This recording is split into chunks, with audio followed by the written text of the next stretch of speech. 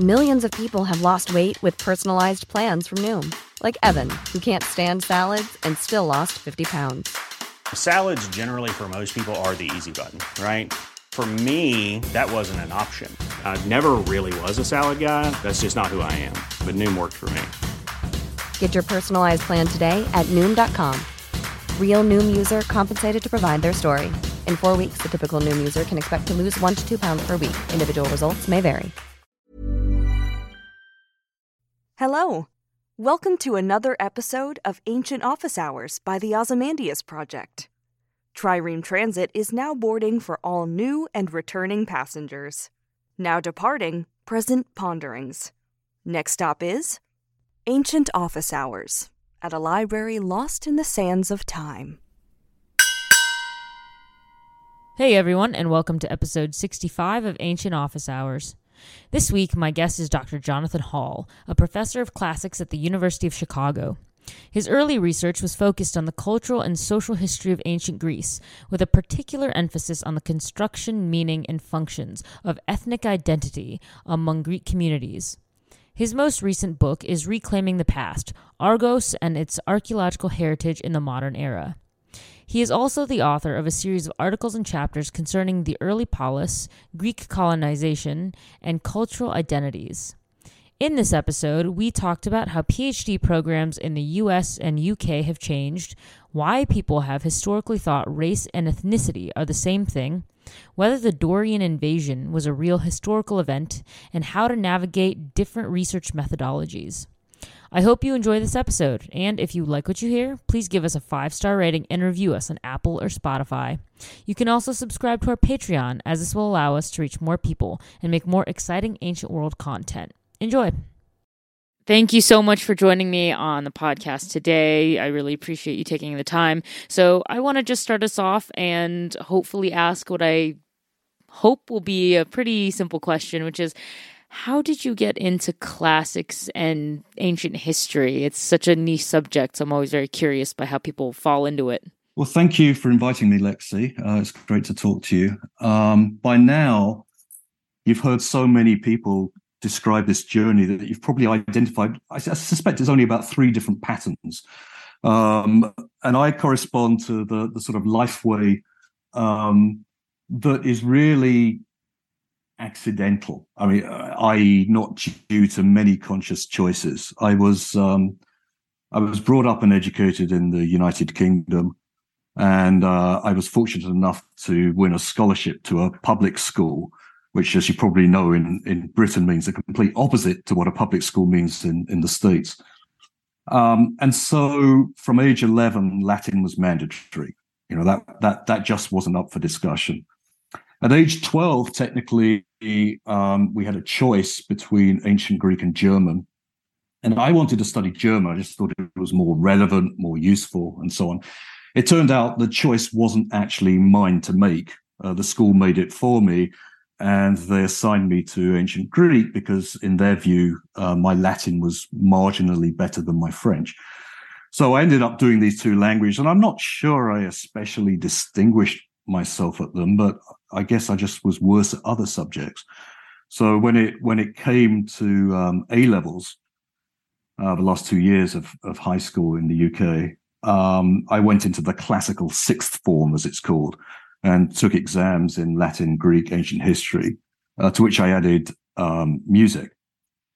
And about half of the pupils in the classical 6th were encouraged to apply to Oxford, and so I did that. But my aim to get to Oxford was partly just to be there. I mean, I wasn't terribly excited about studying classics there, but what I did want to study was law. I wanted a profession in the law. And the fact of the matter was that, statistically speaking, it was easier to get accepted at Oxford if you applied to classics than if you applied directly to law. So that's what I did. My plan was I'll do the first 5 terms, almost 2 years of classics, and then I'll switch. I'll say, classics isn't for me. I want a career in the law and so on. And so the 5 terms passed, and I thought, well, okay, I'll stick with this. I'll get a degree in classics, and then after graduating, I'll convert to law. And for those last 7 terms, we had to choose 2 out of 3 subjects. and the subjects were literature, philosophy, and ancient history. And this is ironic now, but I didn't want to study ancient history, right? I'd done it at A level, and I found it pretty boring. Charles Hignet's History of the Athenian Constitution is not a scintillating read on the best of days, and I really couldn't care less who was standing next to whom at the Battle of Plataea. And all of the history we did at school was all political and military and so on. So I wanted to do philosophy and literature, but for a variety of reasons. I guess the short story is it turned out that I wasn't that good at philosophy. So I did end up doing ancient history. We didn't have a tutor in ancient history at my college, so I was sent out. And this is one of those moments, again, I'm sure this is a common trope to many of your guests' stories about this. I had the fortune to be hooked up with a brilliant teacher, who was Nicholas Purcell, who's now the Camden Professor of Roman History at Oxford. And he is a Romanist primarily, but he also has wide-ranging interests, including in early Greece, which was what really interested me. And it was a type of history I'd never experienced before, social history, cultural history, economic history. But also, the term that I arrived, Nicholas started something called the New Initiative, which was designed to make ancient historians aware of the possibilities and enrichment to their studies that archaeology could provide. And it's that interest in archaeology that I think has also remained a sort of fixed feature in most of my scholarship. Wow. I would say it's more common, I think, maybe not more common, but I've definitely heard a lot of people approach classics from wanting to go into a different field and then sort of get stuck and say, it's not that bad. Okay, I'll stay. I like it, and have a good mentor and say, all right, I'm sticking with it. So, but it is interesting. Yeah, I don't know. Is it as common in the UK, do you think, as it is in the US for people who have an eye on law to end up in classics? Because I know here in the States, it's a very common double major that they encourage people to do. Is it also a popular suggestion in the UK? No, less popular, I think, because the practice in the United States, of course, is to get a bachelor's degree at a liberal arts college or a university, but then to go to law school to specialize. Whereas everything in the UK is earlier. You specialize far earlier. So most people who go into law actually read law as their degree subject at the BA. Had I stuck with classics and then gone into law, I would have actually gone to law school for a year. But most people would have had a head start on this. Yeah, I think I find that a lot of my British friends find this concept of our pre-anything tracks in the US to be very, very strange. Pre-med, pre-law. People are like, what? Why do you need that? I suppose it's just different way that education goes. But in your describing of basically coming into classics, not wanting to stick, and then finally finding something amazing that did interest you, how did you go about in grad school, sort of picking your specialty, your area of emphasis? Because obviously, it's a bit frustrating, because I found it frustrating when talking to professors about potentially going on and doing something. They would always say, okay, well, you have to sort of paint with broad brushstrokes. Oh, but then you do need to find something quite niche and small. And can you do that? Can you find this balance? And I was like, I don't know. I don't know what I like. I just like a large swath of things. So how did you navigate that process? So, yeah, I know that this is a topic of an earlier discussion you've had on this podcast, particularly framed around the personal statement in graduate applications. Because on the one hand, an admissions committee wants to see, okay, you have some sort of idea about what you want to study, all right? But on the other hand, that's a little narrow-minded, isn't it? I mean, if you come into a graduate program, you say, this is what I want to do, then that's going to close off all sorts of other avenues that might have actually been more appropriate or more interesting. Everything, again, is different in Britain. The PhD is shorter. I mean, American PhDs are now becoming shorter. But when I was chairing the classics department, back in the first decade of this century, we had people on the books who'd been doing their PhDs for 21 years or something. Right now, in Britain, it's really, really short. So you actually, and there's no coursework. Or I mean, there is now if you do an MPhil, but in the old days, if you go straight into a PhD, there is no coursework. Basically, the day you arrive, you're supposed to start working on your dissertation. So you need to know what that dissertation is going to be. And fortunately, I did, and I decided that I wanted to study ethnicity in Greece. Oh, goodness. I have heard that the programs are short and they are very intense because, I mean, you're only doing a PhD. You only get, 3-4 years of funded work in the UK? Yeah, I think it may now be 4, but in those days it was 3, yeah. Okay. So I'm curious because I don't get to talk to a lot of people who've come through a different system. If you're a young student, you're trying to just figure out what system you might want to go into. I mean, I think a lot of people with especially the economic situation today might look at the UK European systems and say, oh, it's shorter, it's less time, I could be through it and just get my PhD, versus I know from talking to friends that there are really great advantages to the American system. So as someone who's working in the American system but who's come up through a completely different one, is there like a substantial difference now? Have they gotten closer? Why should someone choose one system or the other? Is it personal preference? Like, how does a young person navigate this decision who's basically balancing life and money and all these other things? I think it is largely personal preference, and it really depends on how prepared or how well versed you feel in classical culture when you start your PhD.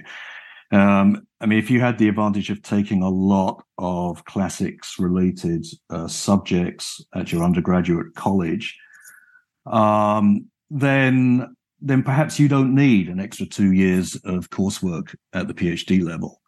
If, on the other hand, you came to classics late, I mean, there are plenty of people who don't actually declare their classics major until their third year or so.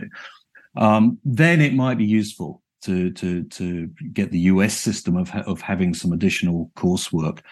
I think, certainly there is an advantage, or for those people who consider it an advantage, I mean, in taking less time to complete your PhD. But again, I would say that they're becoming a little closer now because most American universities are really trying to reduce their time to degree.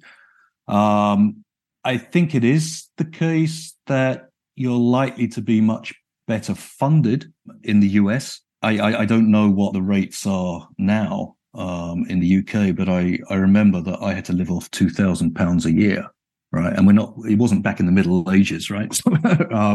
So even allowing for inflation and so on. I mean, that wasn't tuition, that was just maintenance, of course, but stipend or so on. But I think some people think about it, they make a calculation in terms of employability.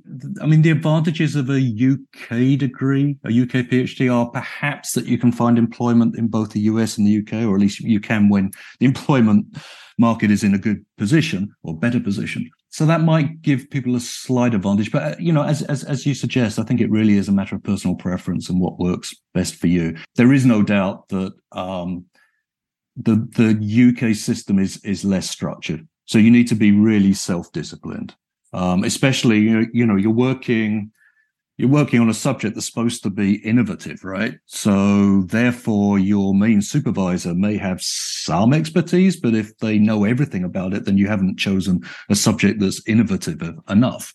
So as I say, in the UK, you really have to sort of get going as soon as you start. And it's a lot of working on your own. There's a lot more sort of mentorship and pedagogical structure in the US. But again, some people prefer a hands. I certainly preferred a more hands-off approach. It's so interesting because it sounds a little like the decision that I made when considering master's programs, because I was told, yes, a lot of master's programs, they are very sort of hands-on. They lead you as much as they can to success and to guide you. And I chose to do a 1-year master's program in Athens, Greece, in Europe. And it was barely structured. I mean, they were like, okay, you show up and here's your class and here's your test. But other than that, it's completely self-directed. So I can see where, it would really come down to, okay, well, do I want someone who basically is on me all the time or just says, okay, go off and present me with your finished product? So I feel like that's its own level of stress that you would choose to put on yourself. But hey, I have friends who work really well with saying, yeah, don't bother me. I know what I'm going to do. You tell me I can do it and I'll do it. And now I want to get a little into your area of expertise, what you did study. So what was it about like the social history and the culture of ancient Greece that drew you so much to it? Because obviously that's a lot. So was it something like specific that you wanted to hone in on, or are you more like big picture and you wanted to understand things sort of in context in relation to each other? I am interested in the bigger picture, but in terms of my early research, it was really more focused on ethnicity, which is both a social and a cultural feature of any historical society. Actually, I mean, the reason why I got involved in that is pretty banal. It was no great design. It proved to be particularly serendipitous that I started it when I did. But it all started. I had a fellowship to travel to Greece in 1986. And what I wanted to do was study the history and archaeology of a place called Trezina in the Argolid region. This is ancient Troezen, where Euripides' Hippolytus is set. And I kept on reading in the secondary literature this sort of dictum that it was following Pausanias, that originally the population of this city, of this area, had been Ionian, and then at some point after the supposed date of the Trojan War, Dorians streamed in and sort of took over all the institutions. And I was just sort of standing there, or sitting there, I guess, reading this and sort of scratching my head and trying to think, well, okay, but how did this actually happen on the ground? Right? I mean, did these Ionians, did they hang around? And if so, what sort of position did they occupy in society after that? And what does it even mean to think of yourself as Ionian or Dorian in the early Iron Age? So it's a very sort of specific case study that got me thinking more broadly about what ethnicity meant in the ancient world.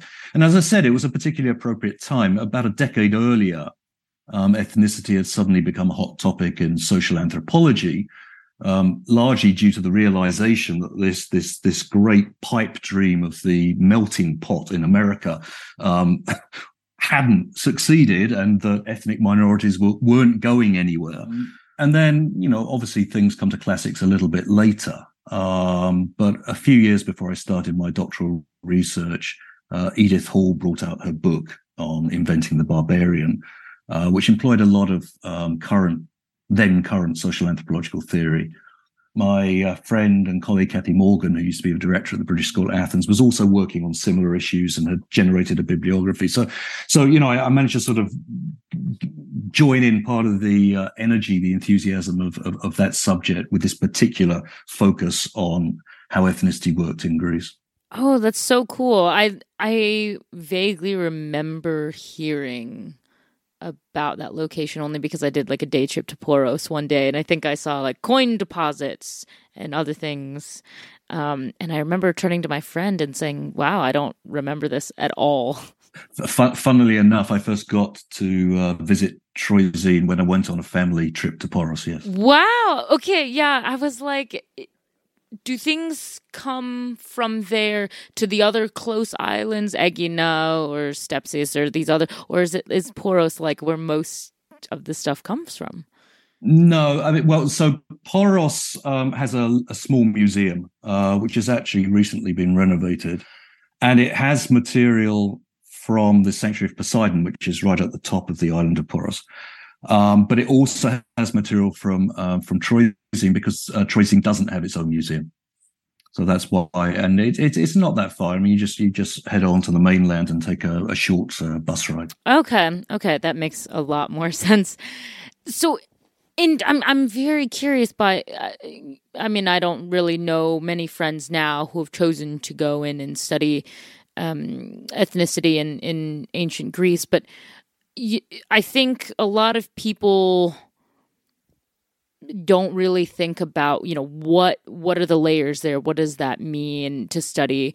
Because I've noticed a trend in talking with young people today when they think of issues of race and ethnicity, the only thing they think about is difference in terms of either skin color or like culture. So like the ancient Persians and the Greeks or the Egyptians, because they clearly looked different.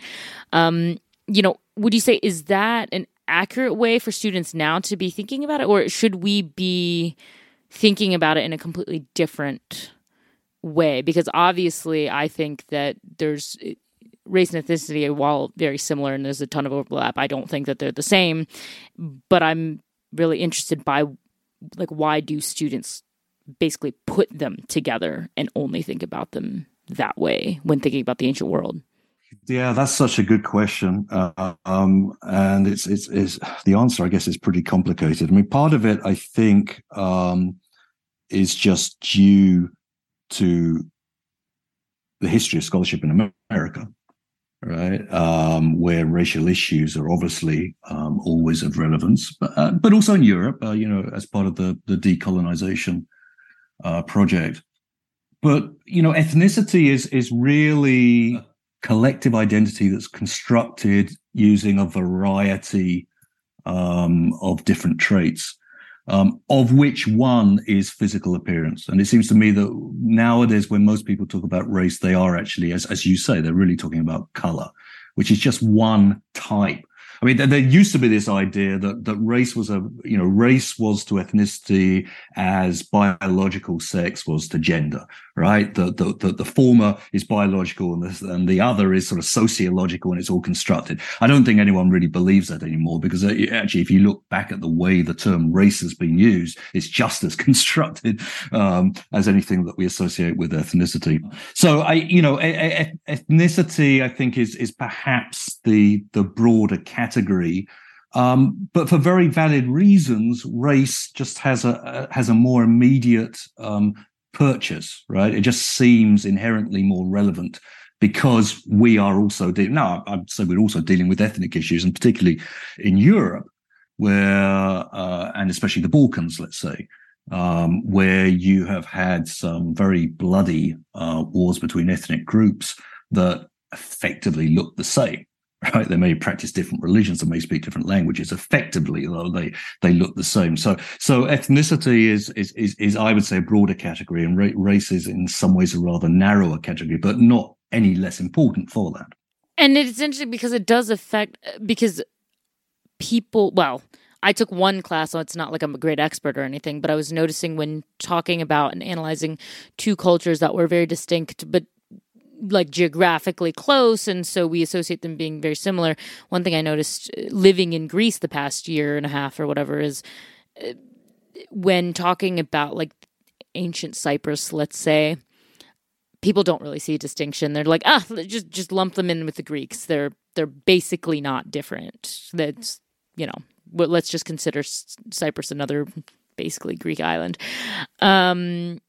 And so it's very interesting just to see how we basically interpret these things. And I've noticed that goes back to even looking at civilizations in early Greece. I mean, there's that age-old debate, right, over the Mycenaeans and the Minoans. Who was actually Greek? Who was not Greek? Are they ethnically Greek? Are they racially Greek? So, is that something that you've come across?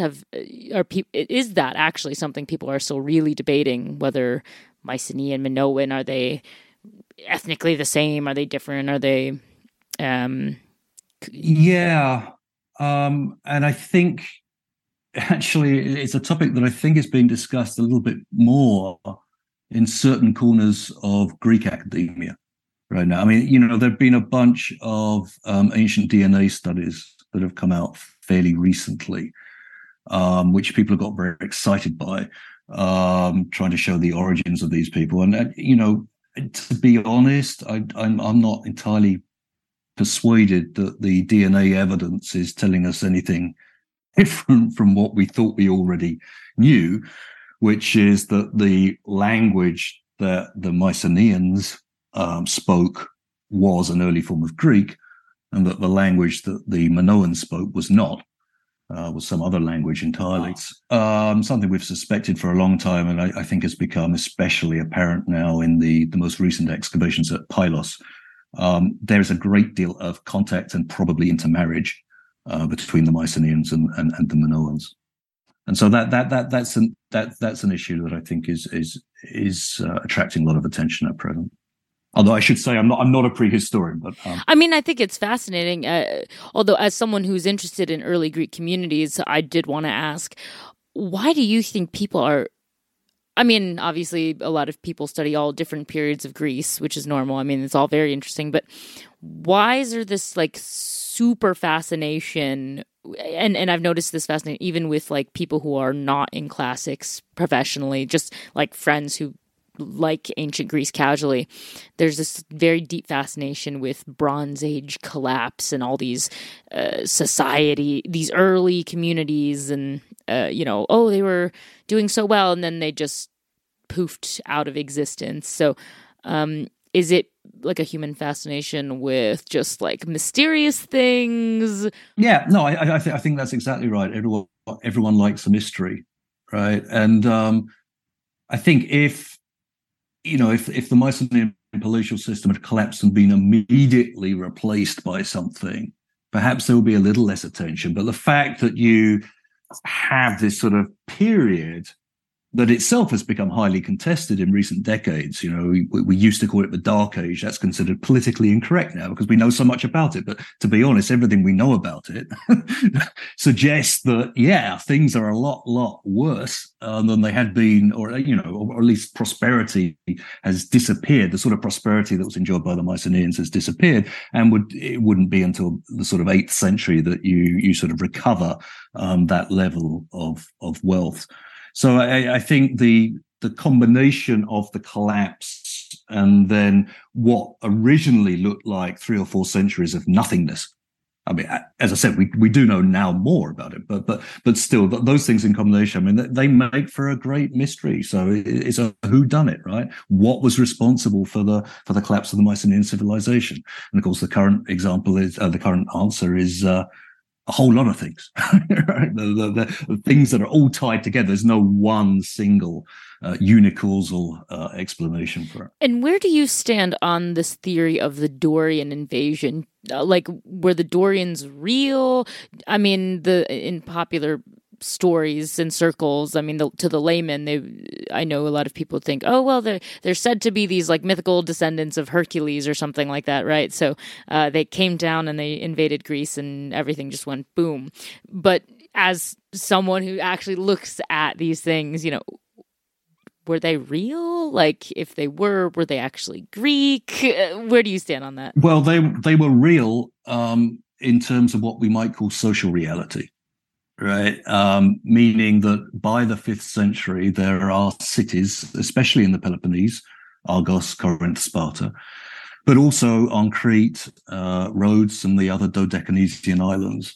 And these communities think of themselves as Dorians, and they think that they are descended from people who originally migrated from somewhere. I mean, the accounts differ, but from somewhere in central or northern Greece. So there is a reality to being Dorian in the 5th century. Now, the question was there actually a Dorian migration? All right. Because the Greeks, of course, being very curious, had a story for everything, right? I mean, this is partly myths, but partly also traditions. I mean, these are the traditions that explain if there are Dorians in these places in the 5th century, how did they get there? When did they get there? And so we have these literary traditions that you mentioned. The Dorians are actually led by the descendants of Heracles. So they're not quite the same, but the descendants of Heracles serve as their leaders and bring them down into the Peloponnese, and then they spread out throughout the southern Aegean. And so since the 19th century, scholars have tried to find the linguistic or the material reflexes of this migration, or actually in the sources it's phrased as an invasion. So they wanted to prove the historicity of these stories about the Dorians by finding their kind of material calling card, if you like. And you can do that. You can do that to a certain extent with language, but there are a set of dialects that are more similar to one another than they are to some other dialects, and we've often called them the Doric or the West Greek dialect group. But this, of course, assumes that all linguistic similarities are inherited longitudinally, shall we say, rather than spread or borrowed or imitated latitudinally. So that's one problem. The attempt to try to prove archaeologically the arrival of Dorians has basically ended up in a dead end. When I started my doctoral dissertation, actually, that's what I wanted to do. I wanted to find the material reflex of the Dorians in Argos. But there had recently been a study which tried to connect the Dorians with a particular burial form, single burial in the cyst grave. And I realized pretty early on that didn't work at all. So I started searching for all sorts of other material imprints of this invasion and couldn't find them. So I then had to spend the rest of my doctoral research trying to figure out why I couldn't find them. And obviously, by turning to the social anthropological literature, when you realize that ethnicity is constructed, and when you think more about the nature of early Greek history and traditions, and you realize that what purport to be traditions are really functioning to explain how things are in the present. This old idea that there's no smoke without a fire, right? Or that all of these traditions must have a nugget of truth. They may, but they don't have to. There's no necessity for any of these things to have a nugget of truth. And so I actually went back to these literary traditions again about the arrival of the Dorians. And I managed to, I suppose it was a type of structuralist analysis, but I managed to sort of deconstruct them and show that actually what we call the tradition on the Dorian migration is an amalgamation of different, sometimes contradictory stories. And so they clearly, at a certain point where people wanted to form links of affinity with one another, they said, well, we act like a big family, we're Dorians, blah, blah, blah. And at that point, they start inventing these stories to account for why they consider themselves to be Dorians. But these stories take slightly different forms depending on where they're actually invented and what purposes they're serving. And then someone at a later date, if it's Ephorus or if it's Apollodorus, they try to rationalize, they try to jam them all together into a single narrative. But you can actually pick it apart and see the different original strands in that. So what I'm hearing is it sounds like it's one big methodological nightmare to try to accurately prove that they existed or didn't exist. It is, but actually, methodology is also something that I've focused on in my middle career, I would say, and I actually find it fun. Even if you have to throw your hands up in the air and say we don't know, I think just going into the sort of historian's laboratory and sort of figuring through all these different pieces of evidence and the most appropriate methodology to apply to each is just fun. And it really, really shows, I think, the active nature of the historian. I think too often, when we see documentaries on PBS or National Geographic or the History, well, not the History Channel because they only show things about aliens now, but other channels. There's this idea that history is out there and historians are just people who have very good memories or the ability to serve as raconteurs who can sort of relay this information to everyone, but in a sense, all they're doing really is regurgitating. And so if you take a history course at either high school or college, all you're going to be doing is learning stuff and regurgitating. That's not what history is at all, right? And so when you actually get into method and what are the appropriate methods with regard to different sorts of evidence in different historical contexts, I think that's when history really becomes exciting. You get to be the detective, right? I couldn't agree more. I would love to do more. And actually, that reminded me, for my listeners who, and I believe a lot are not familiar with how to do methodology within something like ancient history, because I think when I first heard the word before I got into academia, sort of, I only associated it for whatever reason with science. I thought, oh, okay, you say methodology, and I think we do a science experiment in a lab, and that is, it's in its box. But when it comes to like studying actual methodology within historical cycle, and there are so many different ways to do it, I think people just kind of don't know what that means. So as someone who has looked at that in your career, do you mind explaining for us, like, what does it mean to study and build and figure out different methodologies within the historical context? Because we're not really used to hearing that word associated with history. We usually think science. Yeah. So, what typifies ancient history is a paucity of evidence, right? I mean, compared to, I'm in both a history and a classics department, and compared with my history colleagues, the amount of information that I have at my fingertips is a fraction of what even a medieval historian, let alone a 20th century American historian, can have access to. So you need to find the right tools to extract as much information out of these tiny little glints of evidence as you can.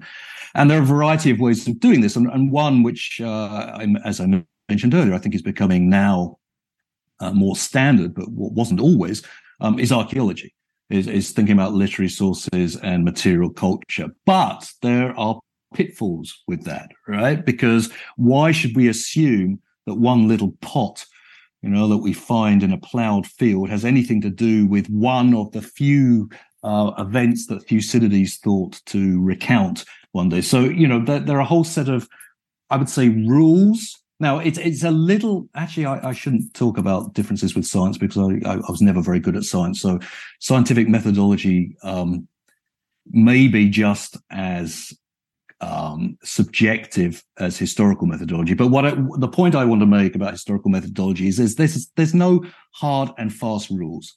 But what we're setting up is a series of likelihoods, in other words, of questions that you have to ask yourself when you're engaging with evidence, whether it's literary evidence, whether it's material evidence. One of the most obvious being, when does it date?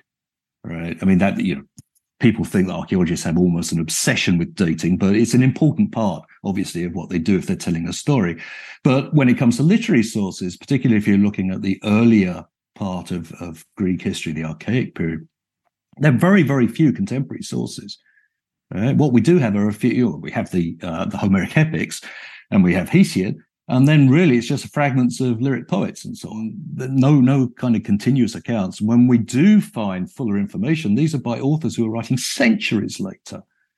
People like Plutarch or Pausanias, writing in AD centuries. So that's something. Now, it doesn't mean they're necessarily making it up, but then you have to sort of ask yourself a whole series of questions about, would they have reason to make this up by considering the context in which they're writing rather than the context of the events that they're describing? And also something one question I like to ask myself is, how invested are these authors in you accepting what they say? Right? Because sometimes it's the throwaway information, right? Those are the sorts of items of information that they just assume people are going to sort of take as given, right? It's when they get really hot under their collar and really try insisting on something that then you have to be perhaps a little more suspicious about what they're trying to tell you. I mean, hey, it's very valid, because one of the things that I encountered as a student was always, for whatever reason, and I don't know why, I wonder if it was just the classes I chose in the order I chose them, but I had to read either all of or parts of the Iliad, Odyssey, and Aeneid about 6 or 7 different times, which is a lot. Yeah, I was like, I love these things, but there's only so many times you can read them and say the same things about them. So I was like, okay. But yeah, I think because I remember it stands out as a very clear memory, but somebody in a class of mine when we were studying the Aeneid basically was positing that, oh, no, it makes sense, of course, like this is super, it's right, it makes sense. I don't remember exactly what the argument was. I have to ask this person. I'm still friends with them, luckily. But basically, they didn't take into account in their analysis the time that it was being written. And I remember somebody in class just spoke up and said, well, I mean, yeah, but there was a political agenda by Virgil. I was like, he wanted Augustus to like him. He wanted to set up this whole thing and be successful. And I remember everyone was kind of just like, oh, wait, right. Virgil was not right. He was writing, he had a political agenda, and it was sort of completely forgotten. And then it led to some great discussions on, well, did Homer, or if he was even one person, did he have a political agenda? When was Homer writing? And it brought up all these really great questions. And so, yeah, it's methodology can be fun. I know a lot of people who didn't like it so much, but I think it matters, right? You have to find it, discover it, and how fun it can be in the right context. Because I think if you're just sort of presented with something and say, okay, build me a methodology and go forth and have fun, that might not really be as fun. But it's really interesting to hear, and it's really interesting to hear how it differs. I mean, I chose not to go in ancient history for my graduate degree, so I have limited experience using the ancient materials. I was working more with modern political stuff, so methodology is completely different there. But it's nice to hear how it can be fun and how it's used in a different context, and I think it helps contextualize the study of ancient history and how archaeologists and other people go about their work, which is something I'm always very, very curious to learn more about, since I didn't go into that. But I kind of want to rewind a little bit, because I really enjoy talking about the Dorian invasion and all these theories about what happened during the Dark Age. But we tend to only hear about that in classes, I feel like, or maybe it's just it comes up as a random trivia fact, or someone random just brings it up. We are, as humans, we love mysteries and we love conspiracy. Why, in your opinion, do we not have a lot of different media representations of the Dorian invasion or the Dorian period, or whatever people want to call it? I mean, we have a billion films like 300 and all these other great films and TV shows and plays and books even that describe all these glorious battles, which obviously people like battles. I get it. People like natural disasters. Why do we not have anything on the Dorians? Like, it is a great mystery. I have no idea. I mean, it's a very valid question to which I have no answer, other than to say that there is a kind of tacit celebration of Dorianness in 300, simply because the Spartans were thought to be uber Dorians. In other words, all Dorians were thought of as being somewhat kind of austere and courageous and manly and stout. I mean, this is why Doric is the term given to a stout column as opposed to the sort of more effete Ionic column, right? And it's just that the Spartans embodied these kinds of stereotypical principles to the highest degree. So I think, there is a certain amount of that lurking beneath the background. I think one possible answer is that at the time that I came to write my dissertation on my first book, which talked about the Dorians a lot, the Dorians had really fallen out of favor. And again, it's partly due to this very tight connection with Sparta. But it's also due to a strain of German romantic thinking that started in the 19th century, but was taken to quite extremes towards the end of the 19th century, and obviously into the Third Reich, where Germans started identifying very heavily with Dorians, even to the extent that they posited that the original homeland of the Dorians wasn't actually northern Greece. It was much more north than that. It was in Germany. And Hitler himself pointed to this peasant soup in Schleswig-Holstein, which apparently was made of sort of blood sausage, and said, you see, this is exactly what the Spartans used to eat, the famous black broth that formed the diet of the Spartans. So this sort of interest in the Dorians, an interest that was phrased in predominantly racial terms, to go back to our earlier conversation, I think discredited the whole study or even interest in the Dorians for decades. And it was only really when social anthropologists gave us new tools to think about ethnicity and the constructed nature of ethnic groups that we could actually then start talking about Dorians again. Interesting. And I think that ended up being very different than what I was expecting, which was, it might just because, it's so hard. We don't have one firm strand of evidence. We can't put it together in a nice, pretty bow the way we can narratively just tell the story of the Persian War or something. That hasn't stopped filmmakers in the past, has it? No, you're right. If anything, having fewer points of historical accuracy and evidence would actually just make for a better fantasy story, maybe. And it's interesting how a part of Greek history gets wrapped up in Nazi ideology and propaganda and all that Spartan stuff. I feel like someone told me once that Hitler himself was a classicist. Interested in classical things. It's very interesting. I guess I hadn't realized how much the Dorian culture had seeped into Sparta. Yeah, okay, well, I was trying to think of like three questions at once, and then, of course, I lost all of them. Oops. Well, I was actually reading an article recently by, I think it was Eleftheria Ioannidou, drawing attention to the fact that in the early 40s, I forget which year exactly, Nazi troops recreated the Battle of Thermopylae. Right? I mean, they actually went to Thermopylae, which incidentally had been excavated just a few years later by a Greek dictator named Yanis Metaxas. But the Nazi troops, when they were occupying Greece, they sort of restaged the Battle of Thermopylae. And there are pictures that exist of this. And I'm not quite sure who they recruited to play the Persians, but the Persians were all dressed up in, of all things, African costumes. All right.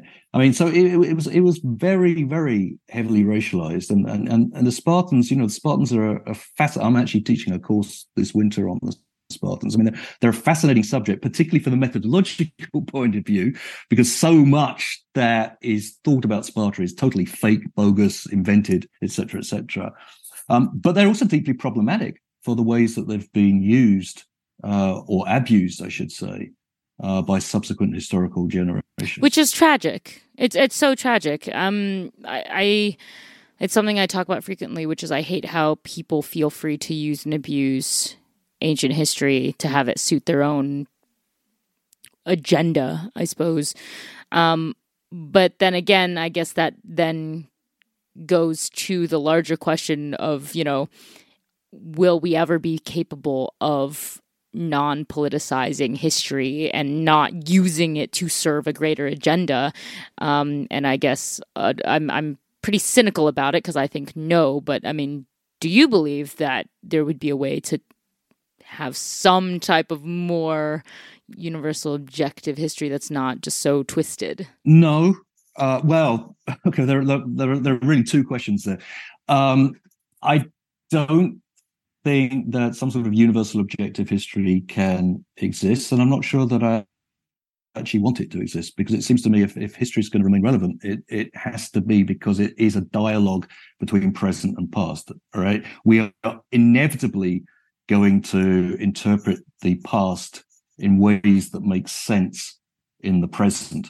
The only thing we have to do, though, and if we didn't, it wouldn't mean anything to us, right? If we interpreted the past in its own terms, which are probably incommensurable with our norms and ideals and so on, it wouldn't make much sense. So we do this. This is why a history of the Greek world written by, Jeremy McInerney in this decade is going to look very, very different from one that's written by George Grote or let alone a German historian like Berve or so on. So, and that's okay, I think, as long as we're upfront about it, as long as we're open and transparent about how we are interpreting the past. When it becomes insidious is when you're using it, as you say, for your own purposes, but try to conceal that, try to dissimulate this is somehow gospel truth that you're relaying to people. All right. Whereas, I mean, we just have to say that all historical interpretations are essentially contingent. Right? And they'll be replaced by different historical interpretations that will mean different things for future generations. Well, that's something new to think about that I hadn't thought about. But yeah, no, it definitely makes sense. So it just seems that it's more contingent than ever on humans to just reform ourselves. And that's why history is a humanistic discipline. Well, it definitely makes sense there. Absolutely makes sense there. But basically, I could go on and ask so many more questions, but obviously we would be here for the next 10 years. So I won't. I'll control myself. But there are 3 questions I generally just want to ask to sort of end the interview portion of the podcast, which is when you were a student, either an undergrad or in grad school, did you attend office hours? No, there really wasn't. If by office hours you mean a designated time that's the same time every week, no, there wasn't.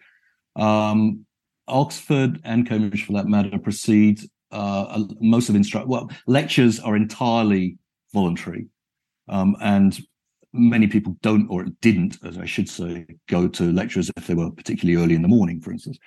But the main mode of instruction is via tutorials, which are one-on-one or two-on-one. So that's sort of the equivalent of an office hour, right? Because you will have prepared an essay that you read out and you'll talk about it, but you can talk about other issues as well. And then when it comes to graduate level, then usually when you finish a chapter, you make an appointment with your supervisor. And that sort of serves as an office hour. But no, in terms of regular, there may be now, but it's certainly not when I was at university. Okay. Well, and I suppose for the second question, you can answer it now in your capacity as a professor in the American system, which does have office hours. Do you have like a specific conversation or memory or something fun that stands out from an office hour conversation? Well, I would say, I mean, I actually find myself sitting on my own for most of office hours. And students generally only tend to come if a paper is due. So if I'm thinking about moments where I actually could genuinely say, that was just such a fascinating time. There was occasion actually a few weeks back where a couple of students just showed up and they didn't really, I mean, they were sort of talking about the paper, but the paper was still distant enough that they didn't have any specific questions about it. But it really just became a sort of free-form meditation about the ancient world among 2 students, one of whom was a classics major, the other wasn't. She was actually a scientist, I think. But just, really intelligent, fun conversation that went well beyond, I think, the hour that was designated. Nice. Okay, that's fun when you have random fun conversations pop up.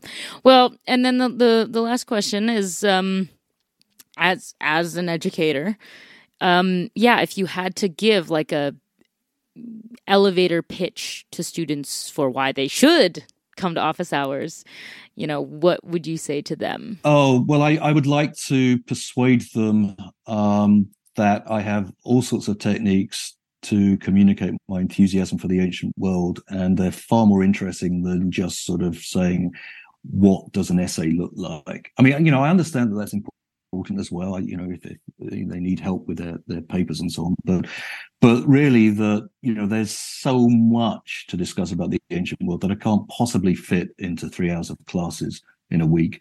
And office hours would be the obvious place to sort of spill over and disseminate some of that additional material and thoughts. Yeah, you get great conversation, kind of off the cuff. You get to know professor. And if you were my professor, she had the famous departmental chocolate drawer. So I basically, part of the reason I was always running up there is I wanted a handful of chocolate. And as long as she was there and the office was open, we could get that. And the nice part is she left it open for classic students, and people who are in the department. If you just happen to be a student from anywhere and you wanted chocolate, she would offer you some chocolate. And yeah. Well, our administrative assistant takes on that role in our department. I mean, I feel like we're always trying to figure out creative ways to lure students to come talk to us, right? But anyway, so at the end of each podcast, I ask if every guest will read Shelley's beautiful Ozymandias poem. And after you've read the poem, I'm interested to know, what you think about this poem, because this is consistently usually cited as a very influential poem. And I've heard people say things like, it stood the test of time because it's so relevant today.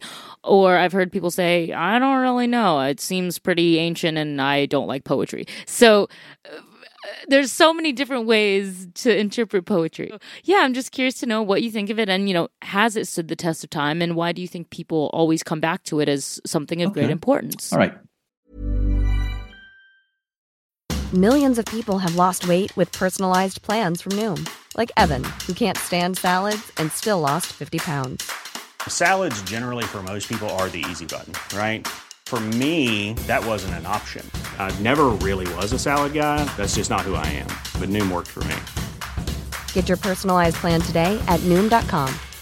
Real Noom user compensated to provide their story.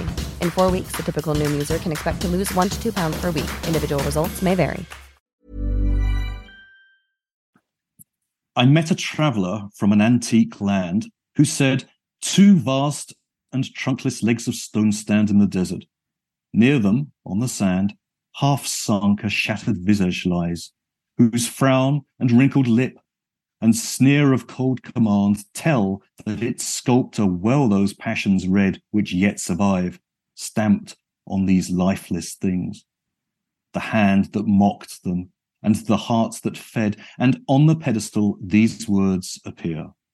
My name is Ozymandias, King of Kings. Look on my works, ye mighty, and despair. Nothing beside remains. Round the decay of that colossal wreck, boundless and bare, the lone and level sands stretch far away. At first glance, one gets the impression that this is a meditation on, I guess, transient ephemerality, the transient ephemerality of human deeds. There's, the whole talking about these the fragments of this statue as lifeless, and this sort of aura of decay and devastation and desolation. I mean, a lot of it is not unlike some of the early poetry of Shelley's on again, off again friend Byron, right? Although here it's situated in Egypt rather than the Greek landscape. And when you mentioned whether the poem itself sort of still remains relevant, I mean, I suppose the sort of distinction that one's drawing is that ancient trope between, we could call it materialism and idealism, or between words and things, right? I mean, one thinks of Horace's description of his odes, right, as a monumentum aere perennius, a monument more lasting than bronze. But I think actually the poem rather pushes back against those sorts of interpretations. First, because in a certain sense, this isn't really Shelley's monumentum, right? It's focalized not through the poetic eye, but through this anonymous traveler, right? He's the one who's talking about it. And secondly, at the end of the day, this statue of Ozymandias may not be intact, but it has at least partially survived the ravages of time, right? And not only that, but its materiality is what generates the observations of the foreign traveler, which is what generates the sonnet. So, this sort of the poem itself isn't necessarily what is the monumentum aere perennius. I think what I take away from this is not so much a sense of temporality as a meditation on agency, right? It's that you or I, any historical individual, ultimately doesn't get to write the narrative, doesn't get to control the narrative. It's already, Ozymandias has his own ideas about his place in the world and the wonderful monuments that he's constructed, but it's almost immediately subverted by the hand of the sculptor. And then it's subverted further by the passage of time and the fact that most of the rest of these monuments have been swallowed up by the encroaching sand. Well, that is definitely spot on. I completely agree, and I definitely do look at this poem as a very political statement on, as you said, ephemerality, of political power and other things. And it brings up these serious questions about monumentality, what sticks, what doesn't. And, I think it just basically is one nice, neat 14-line memento mori, basically reminding people that, well, you're all doomed to die. So pip, pip, work together, do as best you can. But in the end, you don't have any control over how things will shake out. And having this great idea of what this poem stands for, then the last question I like to ask every guest is if we consider our contemporary society right now, do we have a type of modern Ozymandias in the world, something that we think is so great and amazing and it'll last forever because it's monumental? Or will we look back at something and say, well, what were we thinking? This was completely stupid and ridiculous, and I don't know why we thought this was a great idea. So I don't think it takes a huge stretch of the imagination to call to mind powerful, hubristic narcissists who are obsessed with their own standing in the world and their own place in history, their legacy, if you like, but whom I'm pretty sure will be remembered by history in rather different ways to how they hope they're going to be imagined. I think I don't need to say any more, do I? No. I mean, that could be 3 or 4 different people. Actually, it could be a lot more than that. So a lot more. We can just categorize it to that archetype of a person, and 10,000 people will pop up. Yes, basically. Great answer. Great answer. And then I kind of lied to you because the actual last questions I wanted to ask are, where can people find you if they would like to follow your work or, contact you to see if they could, study something related to what you've worked on in your career? Okay, well, I'm not a creature of social media, but I am contactable by email, and that can be found on my webpage in either the Department of History or the Department of Classics at the University of Chicago. Great. Well, we will make sure to put all the relevant links in. And if I remember correctly, you had a book that's relatively recent. Last year, was it? Yeah. Okay. And we can link that as well so people can find your book as well. That would be great. That's really a book more about modern Greece than ancient Greece, but it was a lot of fun. Great. Well, thank you so much again for joining me. It's been really, really fun getting to talk a little more in depth about methodology and other wonderful topics that I don't really get to talk about very often at all. So, I hope to have you back on in some capacity in the future. Look forward to it. Thanks, Lexi. Trireme Transit is now departing ancient office hours. Next stop is Present Ponderings.